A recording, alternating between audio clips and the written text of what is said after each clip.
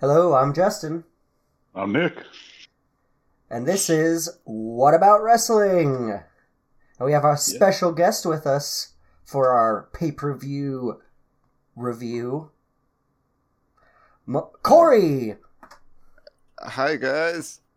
Corey we, Jones! got That's you me. got you roped into watching Elimination Chamber. Boy, Yeah. howdy.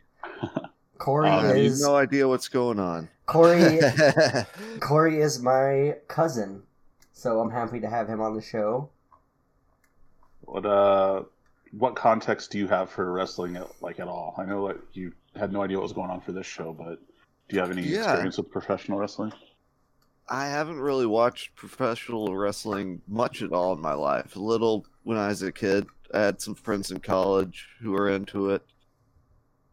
But yeah, I never really... as a kid, I was sort of... actually lived in Lake Dallas, Texas, which is home to famous Von Trapp family. Oh, the Von Erichs. Or Von Erichs, I'm Von sorry. Trapp's Yeah. with Sound of Music. One or the other. No, the Von Erichs. Yeah, the Von Erichs lived there, and it's like everyone was into wrestling. But I was like, nah. I thought I'd had it figured out. It was all fake. So Yeah, that was me with Aliens growing up in Roswell, so I yeah. understand. So But, probably the kind of thing like if somebody mentioned a pretty big name from your childhood or early adulthood, you might recognize it, but Oh yeah. not like you'd probably know the name like Hulk Hogan or Stone Cold Steve Austin or something. The like Rock. Oh yeah. Right. Exactly. But yeah, these were all fresh faces to me. that. Like if I said the gobbledygooker, that would probably not mean a whole lot. No. Yeah. All Don't right. follow the gobbledygooker. Okay. I'm sure he puts on a good show. Yeah. All right. He's Yeah, a so- man in a giant turkey costume that only shows up on Oh. Thanksgiving matches. All right. Well, I'd watch that. And, I know you weren't really watching a whole lot at that time, Justin, but Eddie Guerrero's older brother, Hector Guerrero, was the one who was the original gobbledygooker. Oh, nice. Little tidbit for you. Did not know that. See, this is the crux of our show is I watched wrestling with like Derek, our other cousin. He was like the main other person that I would watch it with growing up as a kid. But then I haven't ever watched it really again up until basically right before COVID hit. And I've kind of used it as a bit of escapism during all this time. All right. But Nick has been a fan basically his entire life, and he's very knowledgeable.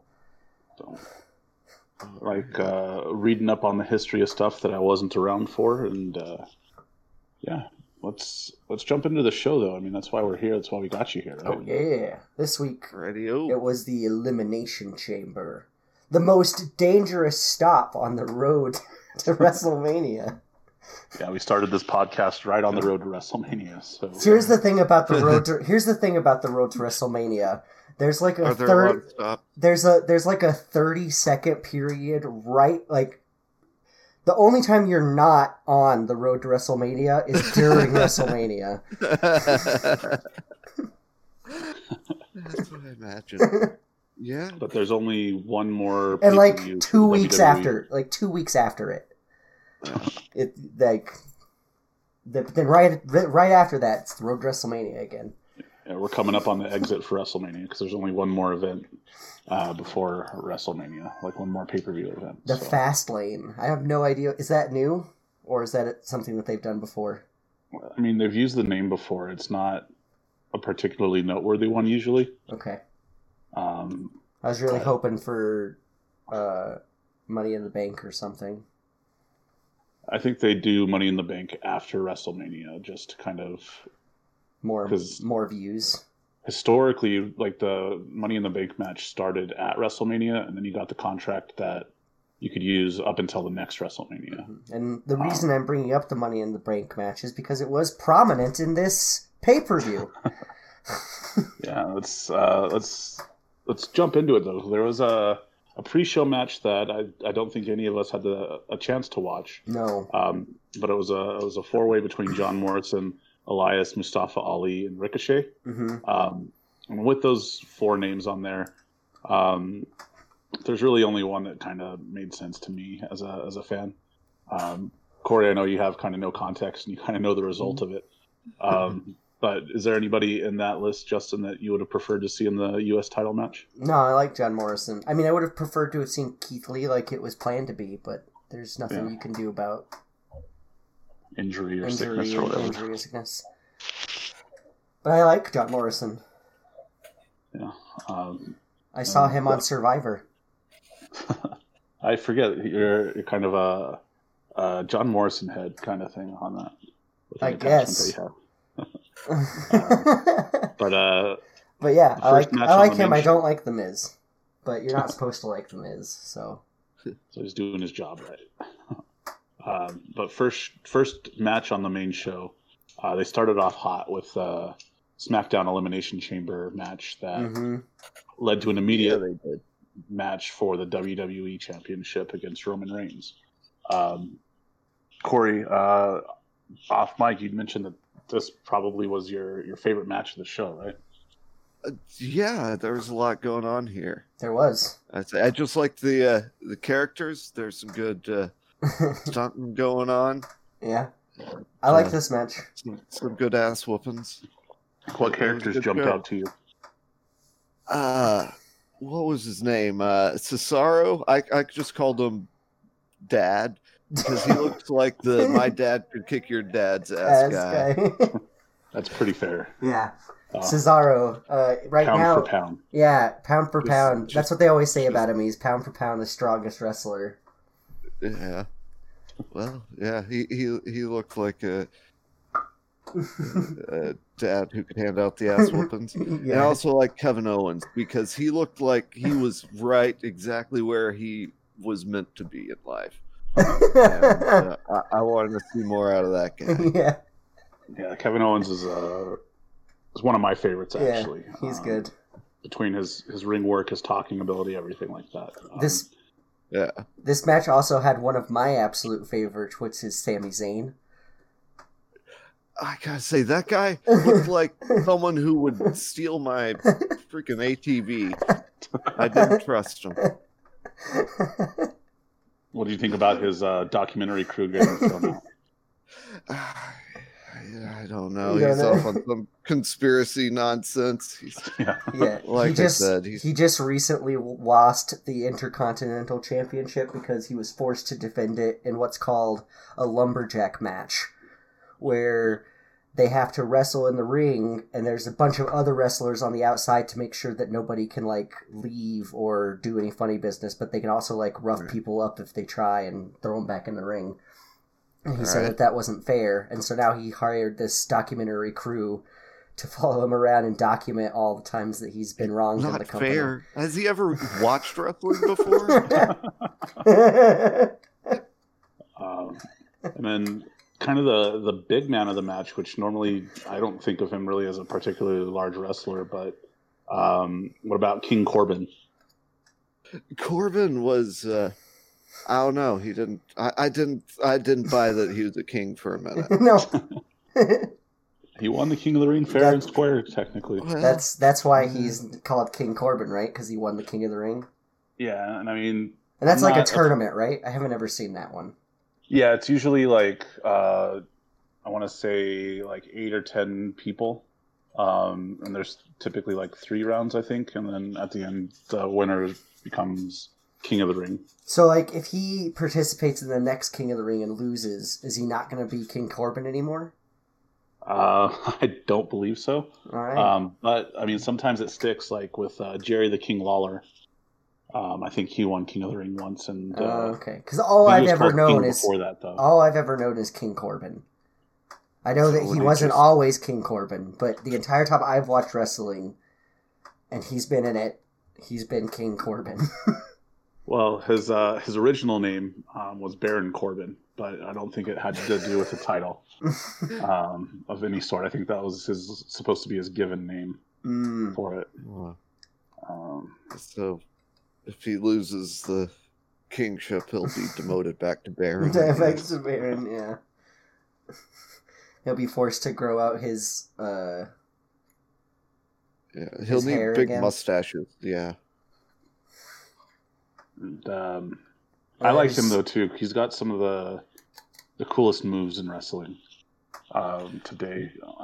With like his King deep Corbin. six, which is like a spinning, twirl the other person around kind of power bomb kind of thing, and his end of days was, I can't even describe it really, but it was pretty nuts. Yeah, he had some good moves. Cesaro's got the swing, which is always fun to see.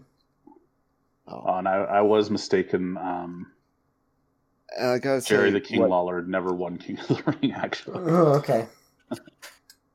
I do gotta say, like, MVP award, I gotta give to Cesaro's pants. I don't know how his balls weren't popping out of that thing every 5 minutes. And then the pattern they had on him, like, fucked me up a little bit. Yeah. Great choice for television. Uh-huh. But then the other two participants, you had Daniel Bryan, who's the eventual winner, Yep. and Jey Uso, which Is they kind of touched base on it a little bit Yeah. in terms of like how significant he is in overall storylines. Yeah. Is that something that was pretty clear from like what the announcers were saying and everything? Apparently he's the champion dude's cousin or something of the sort. Yes. He's like his henchman, All right. basically.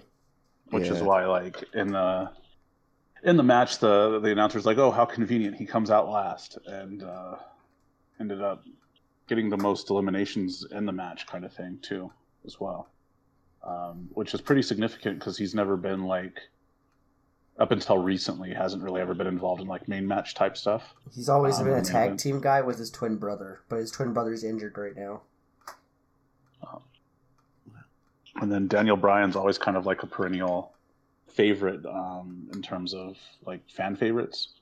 He's a very like technical, like mat based wrestler kind of stuff. But this match, he seemed a little bit more kind of in the background more than anything else up until the end to me. Yeah. Yeah. Yeah, he But, definitely was.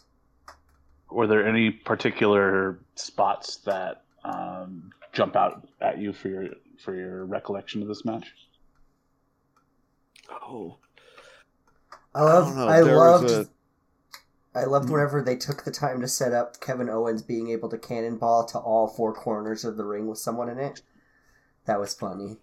I For like sure. Owens's air work was spectacular.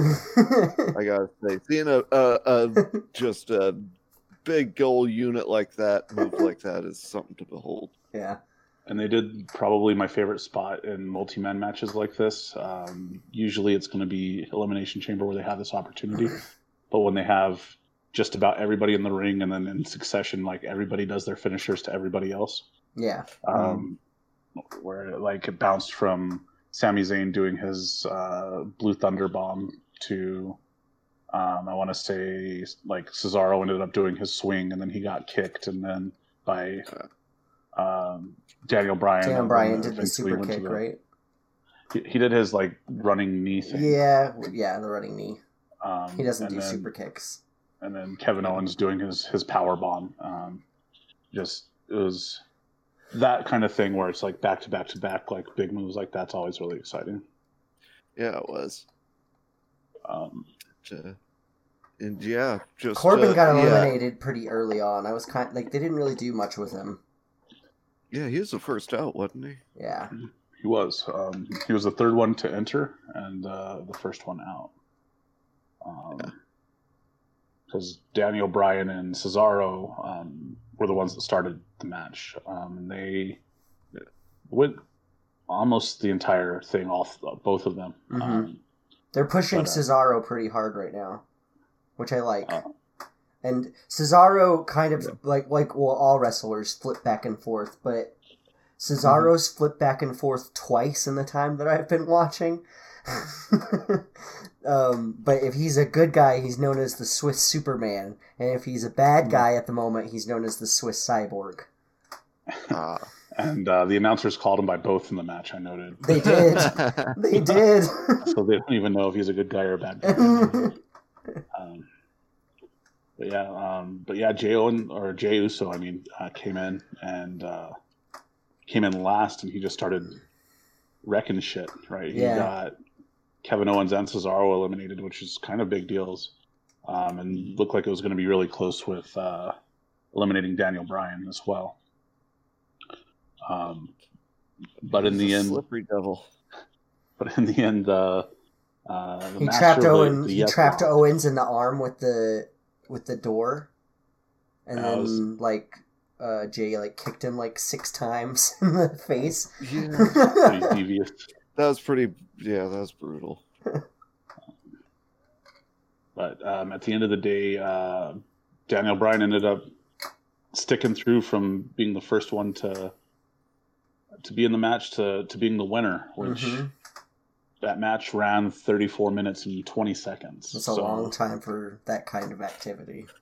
Especially when immediately after... You got to wrestle Roman Reigns. The head of the table. That didn't seem entirely fair. I don't know what the rules are here. But, yeah, and it's always that weird thing where, the referee always checks to see if the wrestler is, okay to start the match. Yeah. Which was pretty funny to me, because, he couldn't stand. Obviously, he would like a bit of a breather, Yeah. Right. But then it looked like that match was not a match, really, but it was 1 minute and 32 seconds. I'm glad they at least didn't. No, that's just an ass whooping. I'm glad they at least let him get the yes lock in for a second, didn't he? It was for a little bit. It looked like he might have been able to get it done. He did. Was it the yes lock? He countered the first move for a second. He got a lock in under dude's chin. Yeah, that's his big move is the yes lock. He's a submission specialist. Because Roman Reigns went in for the quick win with a spear. Oh, that's right. Dodged it and then Roman Reigns beat him with the guillotine, like he always finishes every match recently. Which I think at this point I'm feeling is a really good finishing move, especially for a heel, because it essentially just stops all momentum of the match and everything. Yeah. I kind of liked that they set him up because he's supposed to be, this kind of mob boss kind of character running the show.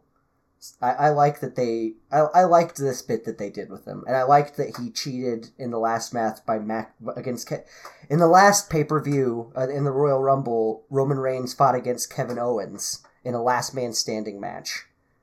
And that just means it's the last. If you're the first person who can't get up to the count of 10 loses, and that's it. No other disqualifications, no other rules or anything. And Kevin Owens definitely won that match, but Roman Reigns knocked out the referee.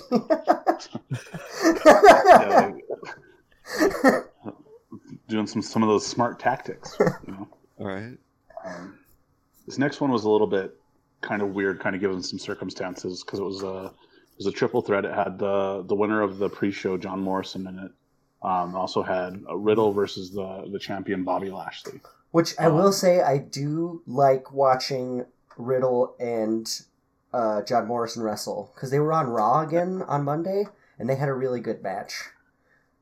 Yeah, I think that their abilities and their styles complement each other really, really well. Yeah.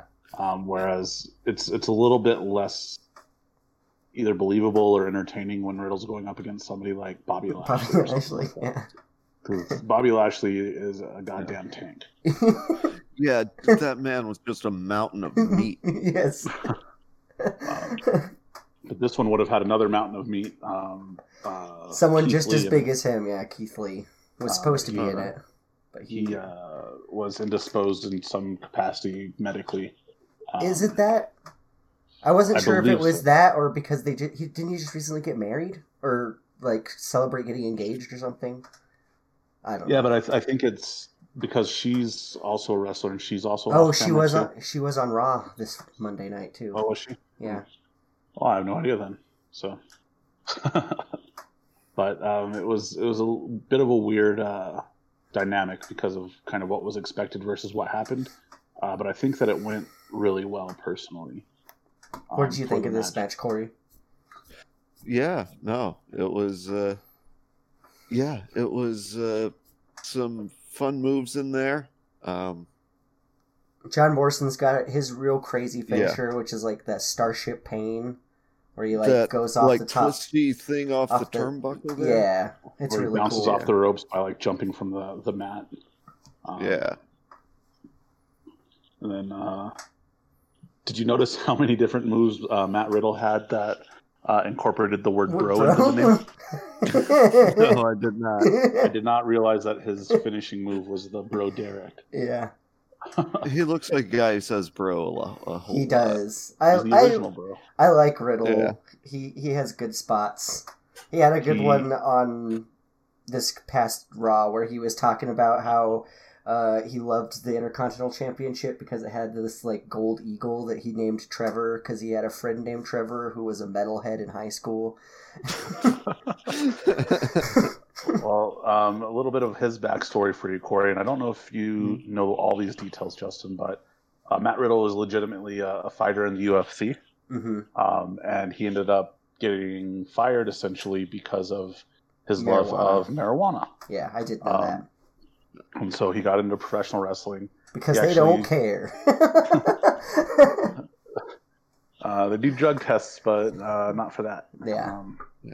And he even started this own event that's still going on without him called Bloodsport, where it was kind of a mix between MMA and professional wrestling. He was the first person to do that. And then he's kind of come up, and he's recently come up to Raw because he had been in NXT, which is like the training area, I guess, for the WWE. That was the other really funny thing is everybody kept coming up to congratulate him on Raw, and he was like, "Oh yeah, man, I'm so glad everybody finally watched that War Games match I was in. It was so awesome." Which is a pay-per-view from NXT whenever he was on that. So he was thinking everybody was congratulating for that and not just winning. He's hilarious. And speaking of mafia type things with Roman Reigns, there's another kind of mafia type group in my opinion. The Hurt Business, yeah. The Hurt Business, and that's Bobby Lashley. He came out with a wrestler that goes by the name of MVP. He's the one that had the crutch. Yeah. And they work with some other people too in a group, and that's essentially. They're the Raw Tag Team Champions, right? No, they lost to Dolph Ziggler and. I thought Dolph Ziggler was on. Or is that SmackDown? SmackDown. I believe the Hurt Business is the tag team champions. Yeah, Hurt Business is the tag team champions. I'm getting my shows mixed up. Dolph Ziggler and Robert Roode are the tag team champions on SmackDown. They keep switching up who's on what show, so I get confused. Are they getting up to no good? But on this, right, with I love how they also bring up the fact that there's no disqualifications in triple threat matches. Because up to that point, nobody really broke the rules until he used the crutch. Right, and they the announcers kind of headed that off, right, where they're just well, there's no disqualification, and it makes sense, right? If you get disqualified, does that just mean that the match is over, or does it mean you're out? And just kind of throwing that out, makes sense. And then, if I remember correctly, John Morrison was going to use the crutch first, right? He's the one that took it from. He was going to use it, but the MVP got him in the Hurt Lock, which is just a full Nelson. But it does hurt. I don't know if you've ever been in a full Nelson. They hurt. I have been. I've also done it a few times to my brother that's younger than me by 7 years. As an adult, I realized that was probably not the best idea. That Hurt Lock, that put an end to John Morrison's participation in the match pretty quick. But it also it opened up an opportunity for our boy Riddle, right? Because he went in, broke the crutch on Bobby Lashley's back, which was pretty intense. Yeah. And then he got the win with the Bro Derek, I believe. Yep. Which is basically what is a splash off the top rope. No, it's where he like has them upside down, and he puts one hand like below them, one hand on top, and does like a slam to he like pancakes them to the floor. Oh, okay. With him on the top. Floating Bro is the one I was thinking of. Yeah. But I think so he's got one move that doesn't have the word bro in it, and that's like the Final Flash knee strike. And that's the only move he has that I can think of that doesn't have bro in it. But yeah, and I mean, he won. He got his championship. He got out. He's lost to Bobby Lashley 1-on-1 for this championship. Well, not against. He's tried to get this championship against Bobby Lashley for several weeks on Raw and could not beat him. So that's what this was. All right. Giving him a chance to get it without actually beating Bobby Lashley. And it's interesting because I don't think Bobby Lashley's going to go after Riddle at all because he's immediately going after The Miz because of stuff that happens later on. But before we get to that, right? Next one, honestly, I think this might have been one of my favorite parts of the night was this next match. I love watching the women's matches. The tag so team talented. match for the women's tag team. So we have this theory, Corey. I want to get your feedback on it. So Nia Jax and Shayna Baszler are the champions when they were coming out and stuff, right? And they came out kind of separate. What stood out for you between Nia and Shayna versus like other people you've seen that night? They looked like they could actually kick someone's ass. Nia Jax, she's much larger than any of the other women that were involved. Right. Yeah. So that kind of speaks for itself. What spoke to you about Shayna Baszler that you're like, oh, she's gonna beat some ass? She looked like, frankly, an MMA fighter. Yeah. She looked very athletic and, but yeah, she looks like. They're also both very mean. Both very mean. Yeah. She was a former MMA fighter, but we always point out the fact that she's the only one. Actually, I think Cesaro still does too, for a different reason. But she's the only one that wears a mouth guard. Wears a mouth guard. Yeah. And if you're going into a match wearing a mouth guard and nobody else is, and you're not required to, that kind of, to me, it signals like you're ready to do some fucked up shit.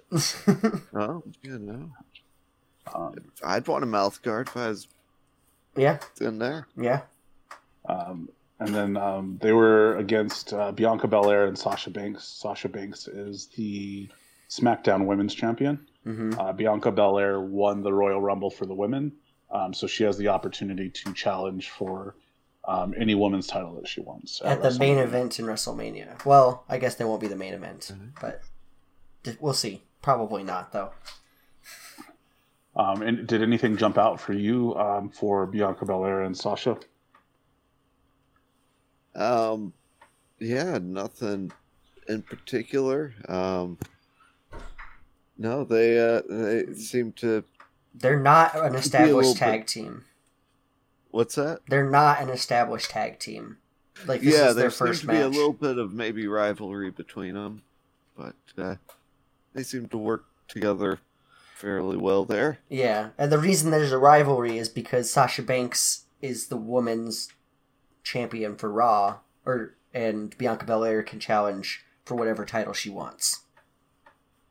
So she could challenge Sasha Banks for her title. Right. There's going to be a question I'll have for you at the end of the match, because I don't remember the context of why this is happening, but it's going to be for the end of it. But with Bianca and Sasha not being an established tag team, there was also like they did their match, right? Like Bianca Belair, her gimmick is that she's the EST of the WWE, like the biggest, fastest, strongest, that kind of stuff. And she's done some really amazingly athletic things that a lot of times will surprise me that somebody could even do that, you know? Right. And then Sasha Banks is the boss, is her gimmick, which is different than being the head of the table, apparently. But I mean, I feel like this was a really, really solid match. They did do some jokes about Nia Jax's hole. They did. That's a big thing going on right now. I don't know. Maybe you've heard of it because I don't know how big it is, but it's one of the greatest moments in current wrestling TV history was Nia Jax's "My Hole" moment. Yeah, she basically dropped onto her butt on the corner of the. She does a leg drop move where she like drops the leg on the chest, and she tried to do it to someone on the apron, but they rolled out of the way. And so she landed, tailbone hitting the thing, and she like grabbed her back and was like, "Oh, my hole!" And then... Well, sometimes you land wrong. This is entertaining. And then Yeah, it is quality entertainment. Ever since then, I'm surprised we haven't seen merch around it. There might be. I haven't looked, to be honest. Well, I'll look. Give me a moment. Because it's something that they keep showing. They keep showing the clip over and over again, and they keep referencing it. And it's been memed all over the internet. Well, I do not see any merch, unfortunately, just yet. But Sasha Banks is cousins with Snoop Dogg. So her intro has Snoop Dogg rapping in it. Nice.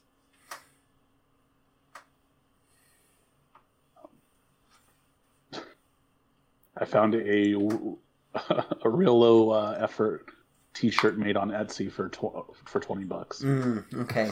Oh boy. All right. But I mean, this match, like, if you're just looking at them, right, it doesn't kind of lend itself to the smaller team winning, right? Because you got Nia Jax, who's comparatively huge. Yeah. And then, she's related to The Rock, right? For sure. Nia Jax is related to The Rock. And then Shayna Baszler is a legitimate champion of MMA on it. That's come up recently, actually, too. Like, not as recently as a lot of people, but a lot of people were. Nia Jax used to be in NXT too, didn't she? She did. Actually, everybody in this match was from NXT at one point. But there were some really cool spots, especially with Sasha doing her Meteora move on. I believe she did it to both Nia Jax and Shayna Baszler. Mm-hmm. And that's the one where she basically jumps at their face with her knees and drives them down to the mat. Which was quite cool. But that match, it ended with somebody who's been mentioned before in one of our pay-per-view shows, Reggie, right? He came out with his fine bottle of champagne to celebrate the win of Sasha and Bianca. Getting all up in there, just messing everything up. He did. He messed everything up. Yeah. So rumor is Reggie's got a crush on Sasha Banks because he technically works for Sasha Banks' rival, Carmella. And he works as a sommelier. Yes. Which explains the champagne, even though I thought sommeliers were for wine. So is that the context of why he's involved in any way? Is that he's supposed to have a crush on Sasha? Well, Sasha Banks and Bianca Belair, I guess, technically got this match because they were involved in a 6-person tag team match with the two of them and Reggie versus Nia Jax, Shayna Baszler, and I forget who their other teammate was. Okay.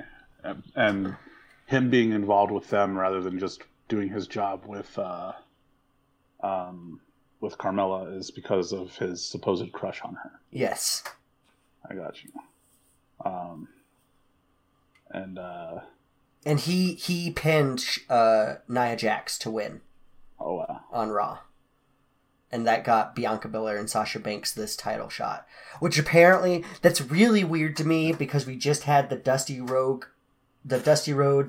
Women's Tag Team Championships. It was like a huge thing that led to an awesome fucking pay-per-view. One of the best pay-per-views I've ever seen. We already did, which was Vengeance Day on NXT. But they get a match against them for it before them because another dude pinned her. Whatever, wrestling. Yeah. But yeah, he tosses in the bottle because he wants Sasha to hit Nia Jax with it, I guess. Mm-hmm. If that was clear. Which would, if caught, would have been a disqualification. But it caused a distraction that let Nia capitalize with it's called a Samoan drop, where you pick him up across your shoulders and drop onto him. But it was, from start to finish, this match was quite entertaining. They told a good story with it in terms of how Sasha and Bianca were working together but not really working together versus like Shayna and Nia, who are an established team at this point with how long they've had the championship being, a month. Oh, they're two-time tag team championship. That's right. Now. They were a team that was kind of just thrown together, but like I guess that works sometimes because I do buy them because they're both such bullies, but like it just works. And I just recalled probably my second or third favorite thing that happened in this pay-per-view. Wasn't even a match. It involved The Miz and Bad Bunny. Bad Bunny. Do you have any context about who either The Miz or Bad Bunny are, Corey? No, not really. Although that was a amusing little exchange there. Yeah, because Bad Bunny is a very successful Latin pop star, I think, or rap. Yeah. Yeah. He's got tons of downloads on Spotify. He's got Latin Grammys. He just released a song about Booker T because he's a big fan of wrestling, and that got him on performing for the Rumble. And since then, he kept being on it, and now he's right now the 24/7 champion, which is hilarious.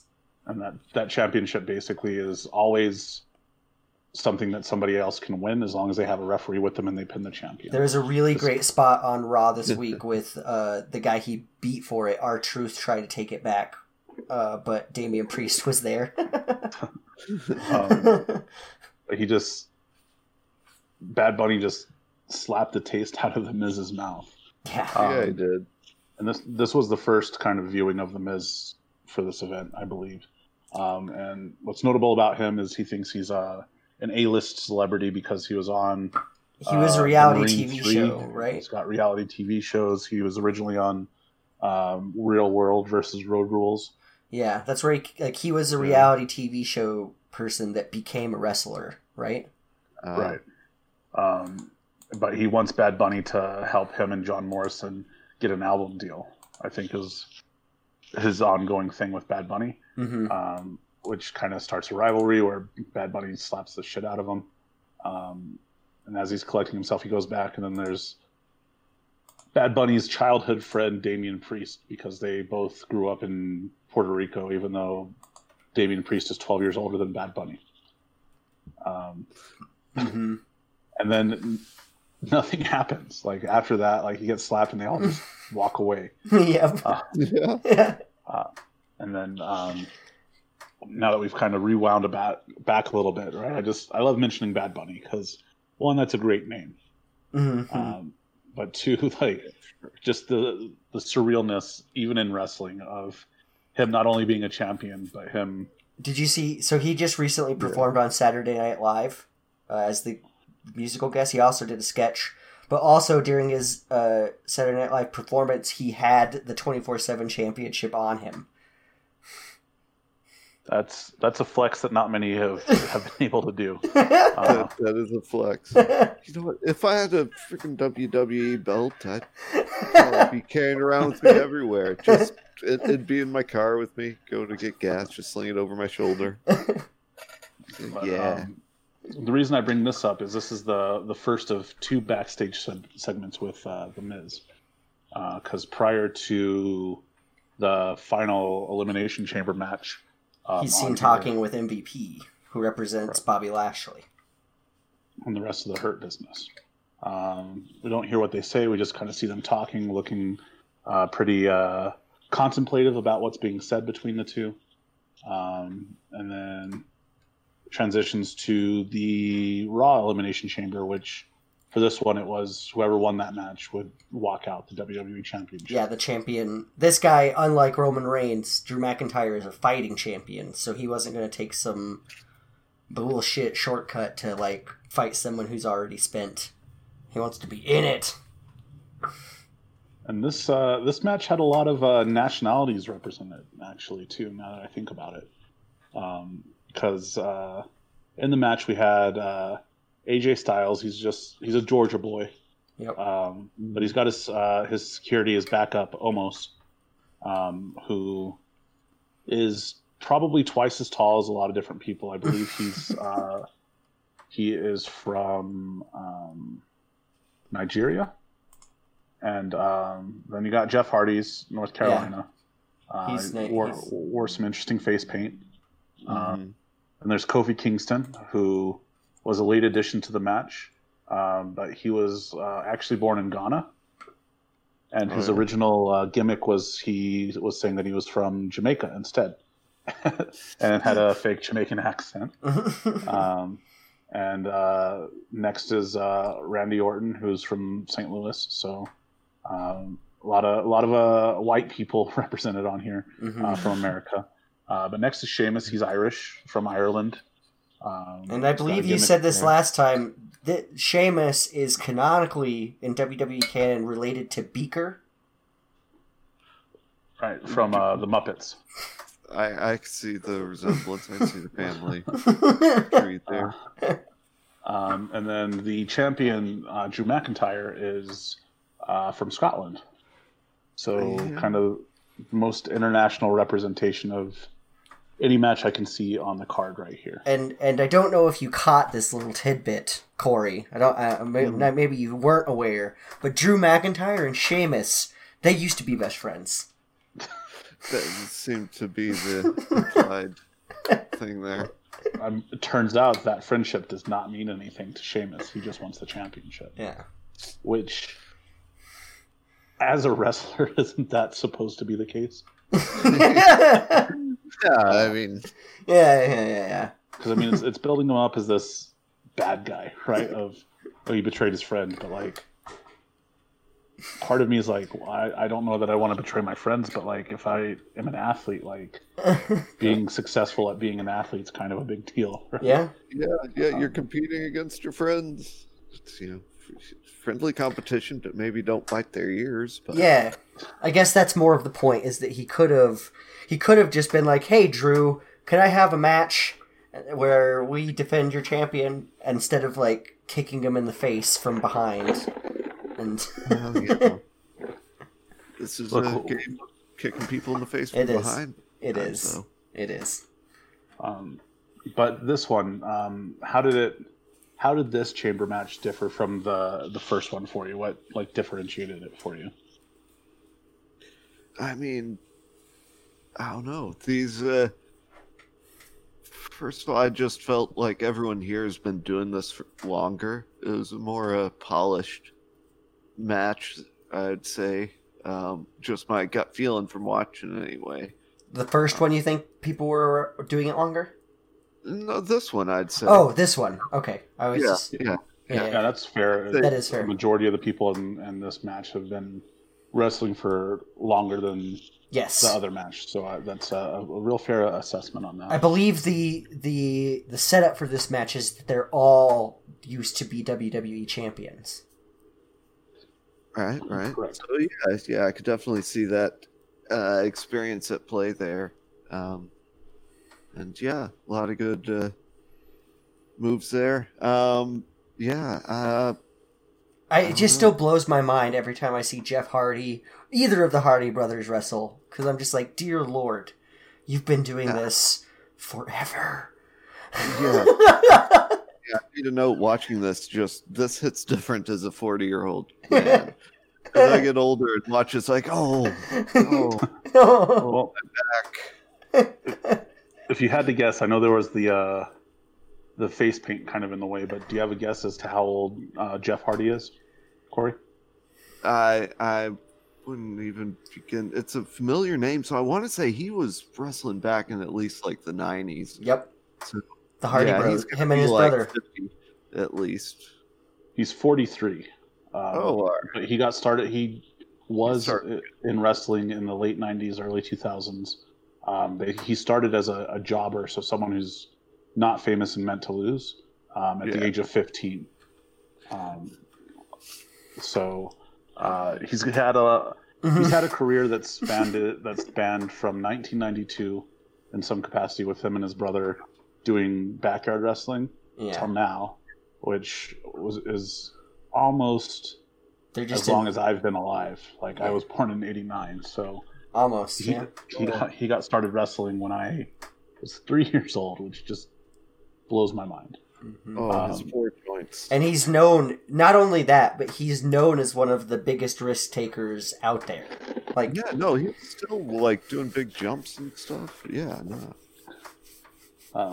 But a lot of different things happen.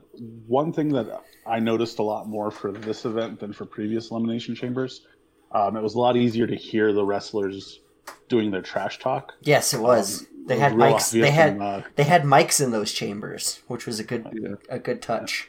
Kofi Kingston, especially. Yeah. Was it for Randy Orton or was it for?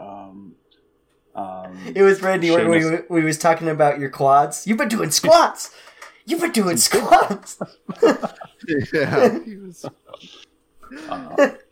Just go with the positive trash talk. That'll get in our head. Well, but, I mean, Kofi Kingston's part of the New Day, and they're all about positivity. Power of positivity and pancakes. Yep. I liked his little entry show he had. Mm-hmm. And but a couple of stories on this one. One is that the first person eliminated was Randy Orton. That's a big deal because they've. It seems like since I've gotten back into wrestling that Randy Orton has been like front and center basically the entire time. Yeah, he's... And I get it. He's great. His RKOs out of nowhere are some of like the best moments in wrestling. Yeah, he's been at the top for a long time, and he's kind of at that established point that like on any given day, like he could be put into a championship match and it would make sense. And not only that, but he's essentially always a threat to win those matches. And he's been wrestling for the WWE for basically 20 years at this point. And I think he's had the championship like 12 times or something crazy like that. Yeah, he's getting close to breaking Ric Flair's record.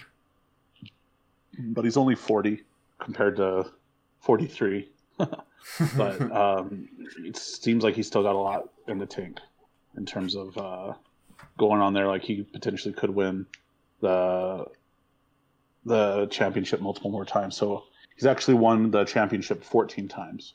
So he's behind John Cena and Ric Flair, who are both at 16, and Triple H is at 14. But it was a big deal because if you go into a match like this, right, like if you kind of think about it logically, you're facing 5 other top tier performers. If you lose the match, like it's kind of expected because there's so much different things going on. But being the first one to be eliminated when you're at that high of a caliber is kind of bonkers. That's kind of a bummer, I imagine. I was happy for it because, like I said, I think they've been leaning on Randy Orton a bit too much lately. And he's also got some unfinished business with the Fiend and Alexa Bliss, which you don't know anything about. Not a damn thing. So, for context on the Fiend, Fiend is portrayed by Bray Wyatt, and he'll appear on camera either as himself, quote unquote, Bray Wyatt, a super kind of... Think of it like he tries to run like a Blue's Clues type show. Right. He has little puppet sidekicks. His intro is like, "We're really glad that you're our friend." That's like his intro music. And the way he talks, for the most part, seems pretty positive and like catering to kids, but sometimes it'll get a little bit darker and a little bit more sinister. But on the other side of the coin, same person has a horror mask basically that he wears to the ring. Think almost like Slipknot, I guess would probably be the best way to it's very Slipknotty. Yeah. It's supposed to have paranormal powers in terms of being able to like turn off the lights and absorb punishment at a different level than your regular wrestler would do. He's going to come back from the dead. Right now, he is currently considered dead because Randy Orton lit him on fire. Legitimately, for both those statements, dead and fire is in canon. The spirit of the Fiend infected a different wrestler, which is a female star known as Alexa Bliss. So she's kind of like, she went from being herself to acting more like he did whenever he was possessed by the Fiend. Until I'm assuming he's going to eventually come back. Either that or Alexa Bliss versus Randy Orton at WrestleMania. Let's do it! Let's do it! Also, Alexa Bliss is maybe 5'2". Yes. And 100 pounds. But it's great because every time she gets in the ring, people look terrified of her because she's got the Fiend inside of her. That's a bad statement to make. I'm sorry. I shouldn't say that. She's got the spirit of the Fiend. Sure. Yeah. But other context for this match is I believe they made a point of mentioning it a couple of times. But Sheamus won the chance to enter last in the match because he won a gauntlet match on Raw, which is basically this, but without the big cage. Yeah, and but it goes one at a time. Like two people wrestle, one of them loses, and then the winner stays in, and then the next person comes in, and they continue that way. So if you enter last on that, you're kind of at an advantage. But which I believe he did. He entered last in that and won. And that's how he entered last in this one. No, it would be an advantage he just a lot less winded. Go in fresh while everyone else has been throwing each other around for 20 minutes. And almost ripped AJ Styles' thing off so he could get into the match early, which was interesting. Yeah. So those not really cages, but pods. Historically, the bulletproof glass that they've used has always been something that would come into the match in some capacity. Yeah. In terms of somebody breaking through it or getting broken through it. Last year, I think Justin's favorite wrestler got punted out of the ring through the glass. Was that last year with Otis? Yeah. Yeah. But so this year, I was sad that there was no women's elimination chambers matches this year, because they had that last year. Shayna Baszler won, right? I believe so. Because she's like the cage fighter, and it was a cage match. I'm pretty sure. Yeah. So that was disappointing.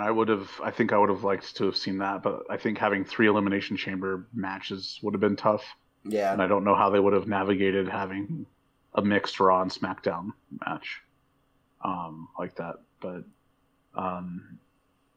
yeah, so Omos, who's 7'3", just rips off the back of the cage because after Randy Orton was eliminated, I believe, right? Yeah, he RKO'd like 3 people, and they were just left in the ring. And he wanted to take advantage because AJ Styles is real talented, but right now he's a bad guy, so he's going to take every cheap shot that he can. So he goes in, manages to not pin anybody. And so now he's just in the match rather than having to wait for the countdown. But from the match itself, I don't remember too much other stuff being all that important. I mean, Kofi did climb on top of the pod and then just kind of jump back and fall onto everybody all at once, which was pretty cool. Yeah. Yeah. That was quite a move. I wrote in my notes there, teamwork makes the dream work. Mm-hmm. Cool. Was there any other spots that you made note of or anything like that? Oh, no, I mean, I was impressed again with Hardy's Jinkos. I said he's been going since the 90s. I think those those pants are, yeah. Anytime you got face paint where you paint eyes on your eyelids so that when you open and close your eyes, it looks the same. It's got to give you some kind of unfair advantage. Yeah, that's definitely. But I did notice at one point he didn't turn into Willow this time. He did have the knee braces on. It's something that since he wears pants all the time, you don't really see. But I didn't realize it makes sense that he would be at this time. But he was wearing some knee braces. And you got a bunch of kicky boys too, because Kofi Kingston has his is it the SOS kick that he does? Yeah. Sheamus has his brogue kick. And Drew McIntyre has the Claymore. And AJ a lot of Styles, moves that involve flying across the mat, like AJ Styles' phenomenal forearm. Right. And even the 450 splash that the first one seemed to have been a botch. So Yeah. he did it again. Yeah. Because he basically landed on his back on top of somebody. Yeah. Which seemed effective, but It's didn't not seem what- like it was on purpose. It's not what he was going for. But I mean, after 31 minutes, 10 seconds of pretty brutal match, Drew McIntyre, he entered number 3. He entered the champion. He left the champion. It's all good, right? You'd think.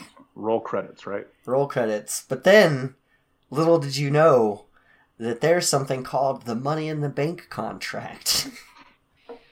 Which is apparently just a giant comical Green money bean. box. Yeah. Yeah. So, Inside that, there's a contract where he can challenge any champion at any time he wants, basically. all right, are you buckled in right now, Corey? I'll try not to fall out of my seat. So here's the saga of this year's Money in the Bank. Ah, God damn it. So, the Money in the Bank event was probably like the second or third pay-per-view in the COVID era. that I And watched, so- yeah. The Money in the Bank match is a multi-person match similar to this one, where everybody's in the ring all at once, and typically you have to climb a ladder. This was and back when take they were the briefcase getting. off. This is back when they were getting real weird with their pay-per-view matches because it was right when COVID started. So they didn't have. They didn't have these like big screens of people being able to virtually attend. It was just empty bleachers. Just battle and avoid. So And what so they did for they this had- was real innovative. Like, I give them credit for it. No, it was a good solution for the problem. Both the men and the women's matches separately went through the headquarters of the WWE, which is a multi-story building in Connecticut. Mhm. And at the top of the building on the roof, there was a ring with the title match suspended above it. Yes, with a briefcase that you could pull down, and if you're the first person to get up there, all the way up that big multi-story building and climb up that ladder in the ring and grab that briefcase, you win. Mm-hmm. And that ended with my boy, my favorite wrestler, Otis, winning against all odds because basically two people were fighting for it at the top and it fell and he caught it. And so you'll notice that Otis is not the Miz. Yes. No. But for at least weeks or months, Otis had the championship. He had some relationship drama between his tag team partner, Who betrayed him. getting separated, Yeah. His his girlfriend girlfriend broke up with getting- him. and then enter Miz and Morrison. They sued him. The Miz sued him and won by bribing the judge to get the Money in the Bank to have a match, and whoever wins gets the Money in the Bank contract. And he won, so he became the Money in the Bank.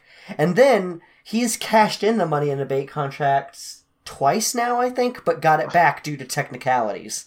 So this is the third time that he's cashed it in, and he finally won with it. And it's also something that, at least at the previous pay-per-view, if not before, that I haven't picked up on. It was teased very, very heavily that there'd be a cash-in. Yes. We mentioned the Last Man Standing match between Kevin Owens and Roman Reigns. In that match, they went to the backstage area, and on one of the tables that they ended up, I don't remember if they went through it or they were just fighting around. There was the Miz's gear along with the Money in the Bank briefcase. So it's like a teaser that he might show up or something. Which would have made sense after a match like that, because it's a pretty brutal match. But that's got us to this point where the Cell is being brought up off the ring with their winches and what have you, and cranes and all that. And Drew McIntyre's a little tired, I would say. A little winded, but even then, I think at this point, he could have beaten The Miz. Yeah, if The Miz had gone in at that point, cashed in, there's a good chance that Drew McIntyre would have kept the title. But that's not what was in the cards. What was in the cards is a throwback to a previous backstage season, or episode, or not episode, but... Segment. There we go. I got you. With MVP and The Miz talking, and out comes the man, the mountain, the myth, Bobby Lashley, with pretty much no explanation or real reason to it other than he's mad. He's a mad dude. He just starts beating the shit out of Drew McIntyre, who's real tired. He puts the Hurt Lock on him, uses the Hurt Lock to slam him down. He does a spear and a Hurt Lock. That's his two big moves. He does both of them. And I really like Bobby Lashley's spear when he does that little like spinny thing at the end. Yeah. After he hits him, because I don't know that it's necessary at all, No. but it looks cool. And then the awesome drops as the Miz rushes in and cashes in for the Money in the Bank contract, and he gets one move off and goes for the pin, and then Drew McIntyre kicks out, but then he gets his big move, which is called the Skull Crushing Finale, which is basically like a leg sweep that drives him face first into the mat. And after 31 seconds, that's all she wrote. Yep. Was, and then he made some, and then the Miz made some real funny faces. Yeah, I did. And, I'm personally looking forward to peak Miz, because I hope he brings back, like, when he was talking a lot of times, like, the crowd would boo him, and so there were times where he'd say, when my hand goes up, your mouth goes shut. Yeah. Which is such a shitty thing to say, that I love it. But that's where it fades out at that point, and then little bit of continuity for you, Corey. Something that we're probably going to end up talking about more in depth in a later episode. Turns out that The Miz promised Bobby Lashley a shot at the title for roughing up Drew McIntyre on it. So that he said that he'd be first in line for The Miz to defend against. But, big surprise, guess what happened on Raw? The Miz tried to get out of that. Of course. And Bobby Lashley was having none of it. He basically was like, "You're gonna give me a match, or I'm going to end you." But then another guy named Braun Strowman, who is even bigger than Bobby Lashley. His gimmick right now is he's a human train. Yes, he's known as the Strowman Express. He's a mount over like 340 pounds. Yeah, like 6'7", like a monster of a man. Yeah. So a lot of irons in the fire. He showed up, and I haven't finished Raw yet, but I know that there's going to, I think the main event of this week's Raw is Braun Strowman versus Bobby Lashley. And if Braun Strowman beats Bobby Lashley, then next week The Miz has to defend his championship in a triple threat match against Bobby Lashley and Braun Strowman. So I'm just going to guess that Braun Strowman's going to win because that's going to set up that match. They wouldn't tease it and then have it not happen, I don't think. All right. So now that... Oh, wait. I just read that it did... He beat him. Lashley defeated Strowman. So it's a singles match. Well, maybe Strowman will still show up. Interject himself, yeah.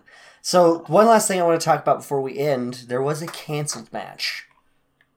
Oh. There was How supposed... familiar are you...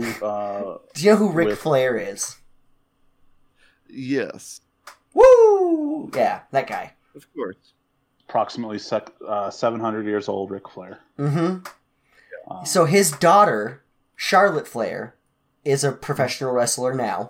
She's known as the Queen. She's kind of like established almost as well as like in the female division as Randy Orton is in the male division, I would say. Like in that she could show up at any time and challenge anybody and be a threat to win at any given point in time in the women's division. Fair. She wasn't supposed to be involved, but the current Raw Women's Champion, Asuka, who is one of my absolute favorites, she's known as the Queen of Tomorrow. She cuts great promos, even though most of the time she doesn't speak English in them. Just all energy with She's them. just all... Yeah, she's great. But she was supposed to defend it against Lacey Evans, who is currently aligned with Ric Flair. To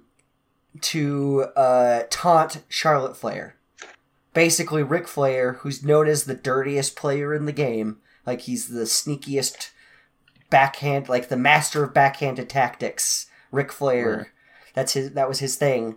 So now he's cost his daughter several matches and has teamed up with this girl, Lacey Evans, who Charlotte Flair hates. And it's been recently announced, and the reason that this match was canceled is Lacey Evans is pregnant with Ric Flair's daughter. Now, she's not really pregnant with Ric Flair's daughter. She is really pregnant, but that's just...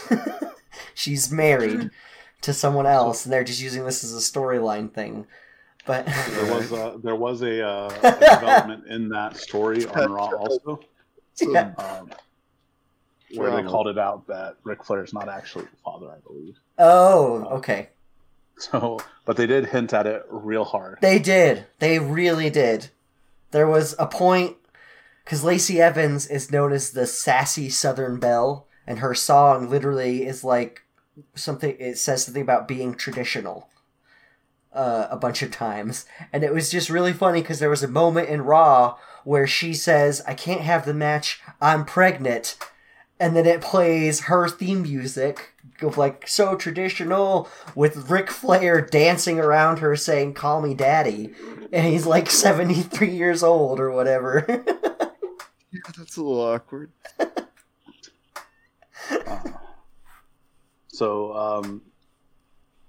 Sometimes as a fan, you might hear that professional wrestling is a carny business. Is that a phrase that either of you have ever heard before? No.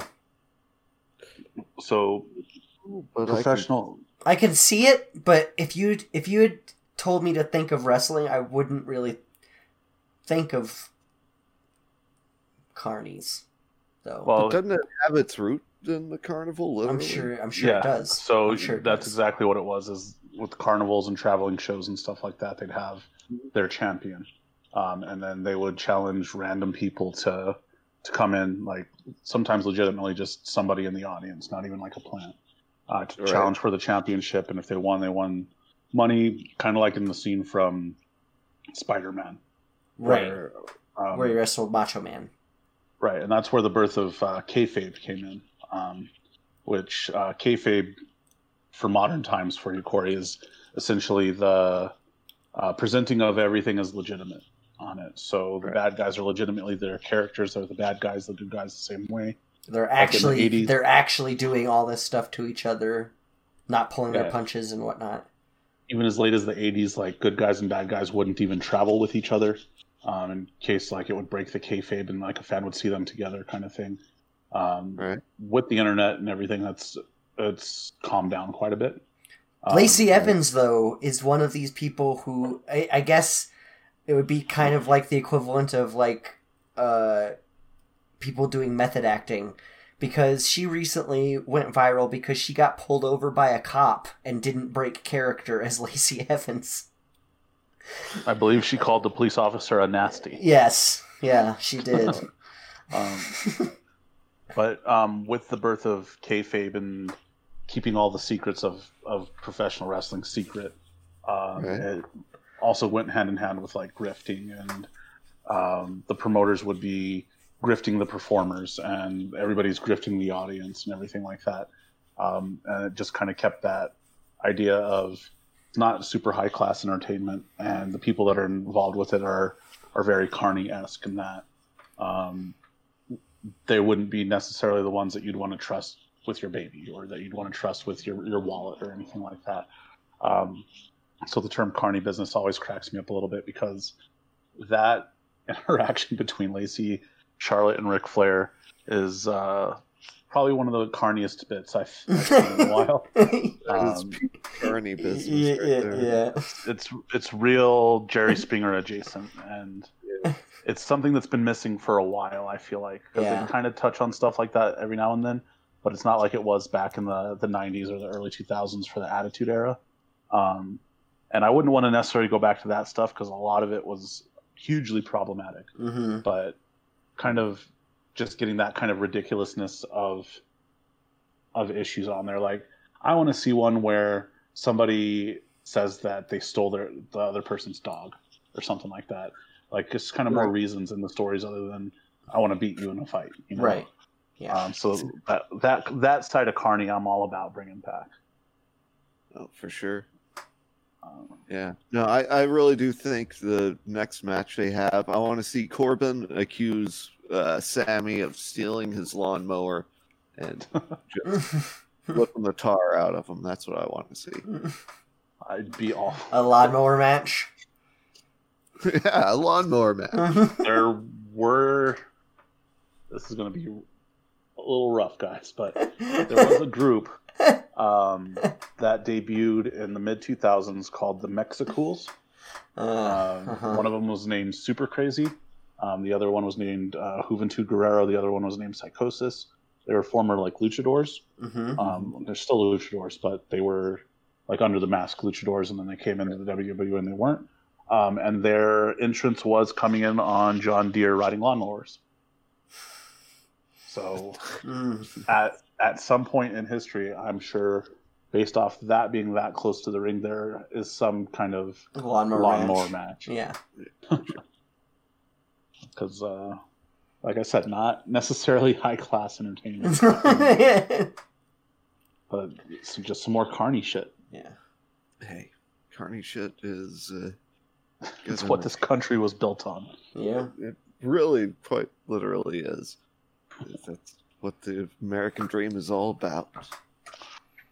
All right, so with the show ending, with some context to kind of frame it out for you and everything like that, how would you rate this on any kind of rating scale that you want to use, whether it's thumbs up, thumbs down, 1 out of 10, anything like that? Like, where do you land on it? I'd say I'd put this event at, I don't know, I suppose, I'll give it 8 out of 10 stolen lawnmowers. 8 out of 10 stolen lawnmowers, nice. Yeah. All right, and then for the context of our show, Justin, how do you rate it, and how does it compare to Royal Rumble? I had fun with it.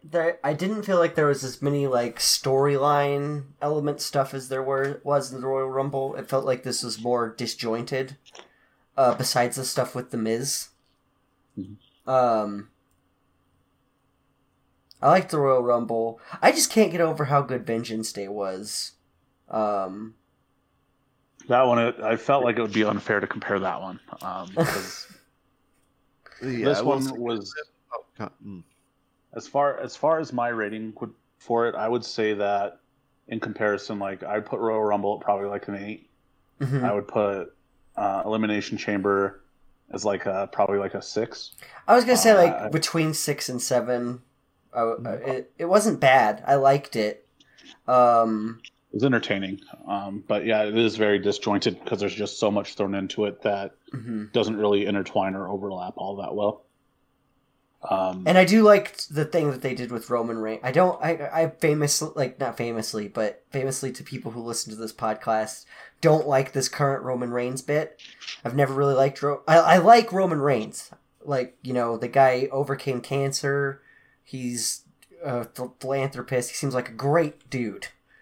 I just don't like how they write him all the time and how the fact that he always has to win. But that being said, like Vengeance Day, hands down, like 10 out of 10 show. Oh, yeah. Vengeance Day was amazing. There's not one single match that was not entertaining, not really well done. All of them had a lot of meaning behind them. So it'd be kind of like trying to compare Dude, Where's My Car, Superbad, and like Schindler's List in terms of quality movies. So that's where the fairness comes in on it. But I think that's a good way to kind of keep an eye on it because like you kind of just going in fresh, kind of putting your rating on it. I like that a lot because a lot of times these shows will have so much kind of going on it. You don't really have like a frame of reference. It doesn't have the same meaning, but you have like that fresh perspective of like, was this entertaining? Mm-hmm. And yeah, it was entertaining. I will say, yeah. And with everything going on, I see why there's less of it. But yeah, the without coming in without any context and not following the storylines and whatnot. Yeah, the story stuff wasn't. There was. You probably wouldn't want much of that because you wouldn't have any. That would be even more confusing because you don't know what they're talking about for a lot of it. Although a little bit, a little more beefing there right before the match and stuff. Yeah. I loved Kofi Kingston's trash talk, like we talked about. There's stuff about most of the matches that I did like, or even like with how much Sheamus and Drew McIntyre hate each other. So Drew McIntyre would headbutt the plexiglass. Mm-hmm. Yeah. Sheamus told him to do it again. It was a total kind of like Big Brother move almost. Like. Yep.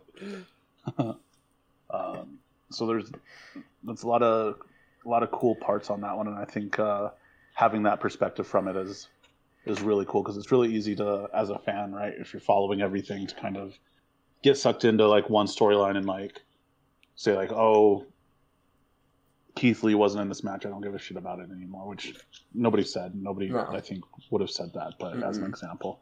But having like that fresh perspective and not having any context, I think, is a really cool way to be able to interact with stuff like that. Yeah. That's what we want to do with this. We want to get a bunch of people with varying perspectives on the show. So thank you for coming on, and we're glad that Thanks for having me, guys. We're glad that you didn't just hate it. No, I didn't. That would be an interesting show too. We're gonna get there. It's gonna happen, and it's probably gonna be Josh. But I'm all for it. But yeah, thank you for donating your time to not only watch this but to talk to us about it as well. Yeah, it was a lot of fun. Yeah, cool. I would say that this Elimination Chamber rated as awesome. Well, it's because they came to play. Yeah, no, great proc too. Just one final note: the giant, the big cage thing. Yeah, good fabrication on that sucker. Mm-hmm. Was it different last year? I don't know. I feel like it was because I don't. I felt like it felt like it was more sci-fi pod looking last year. Yeah, and I don't remember the space being between the ring posts and the pods previously. Yeah. The shape seems kind of similar because it used to be like a straight up just circle on it, and the mats around the ring used to be like metal grates. So there's been a lot of changes on it. Like, this is the first year that I noticed that the vertical chains were larger than the horizontal chains, so they can like string them through. Mm-hmm. But I mean, this is the first year that the in-ring plexiglass wasn't broken, so that was pretty cool. Yeah, instead they just had almost rip it off. Yeah. But yeah. Well, I mean, with that, that was Elimination Chamber from top to bottom, guys. We did it. Yeah. We did. Woohoo! We did. All right. We're part of the Fab Check network Yeah. of podcasts. Personal favorite of mine is Have You Seen? Oh, thank you. Listen to every episode except for your newest one. Nice. It's in the queue right now, ready to go when we're done here. Sweet. Get to hear you guys talk about The Thing, which It's a great movie. I've never watched myself, but Oh, wow. I've Wow. had a lot of people talk about it. I've seen a lot of parodies of it. You should really watch it before you listen to us talk about Yeah, it. for sure. You don't let anyone spoil it for you. Watch it before you get spoiled on this 30-year-old movie. So this is one that you would suggest watching it before listening to the episode? Probably, yeah. Yeah, you should definitely, not probably, you should definitely watch The Thing. All right, well, I'll do that. And then a renewed renaissance of the Amazeballs. Amazeballs podcast. Mhm. New episodes are being posted now on that too. Yeah, we got three podcasts going now, fellas. And like I said last time, Nick, I didn't know him before, but he listened to the podcast and wrote in saying like, "Hey, I listened to your podcast. Do you want to do a wrestling show?" And I was like, "Yeah." So just write in, and I'll do whatever podcast you want. What do you know about crochet, my guy? 'Cause I got some spicy takes. Yeah, and Corey, you know Corey because Justin's related to him, but we also play some Dungeons and Dragons with him. Oh yeah. Yeah. DM extraordinaire. What else? Do you have any other kind of things going on that you'd want to mention to potentially tens of people? Yeah. Oh boy, oh, to all the listeners out there, I don't know. Not particularly. Like If a you wanna Twitter find me, handle I'm or in something? Oregon. What's that? Like a Twitter handle or something? No. Find Sure. me, I'm in Oregon. Just Go to Oregon, wander around. Maybe you'll find me. I'm on Twitter at Yote the Elf. Nice. All right. But, yeah, and you can find yeah. all of our stuff under the Fab Check channel on all the social media stuffs. But yeah, thank you very much for being on, Corey. But with this, we've ended talking about the Elimination Chamber. All right. Thanks again, guys. It was Yeah. fun. Absolutely. See Thanks ya. for being here. Adios and Goodbye, everyone. ding, ding, ding. Ding, ding, ding. Ding, ding, ding.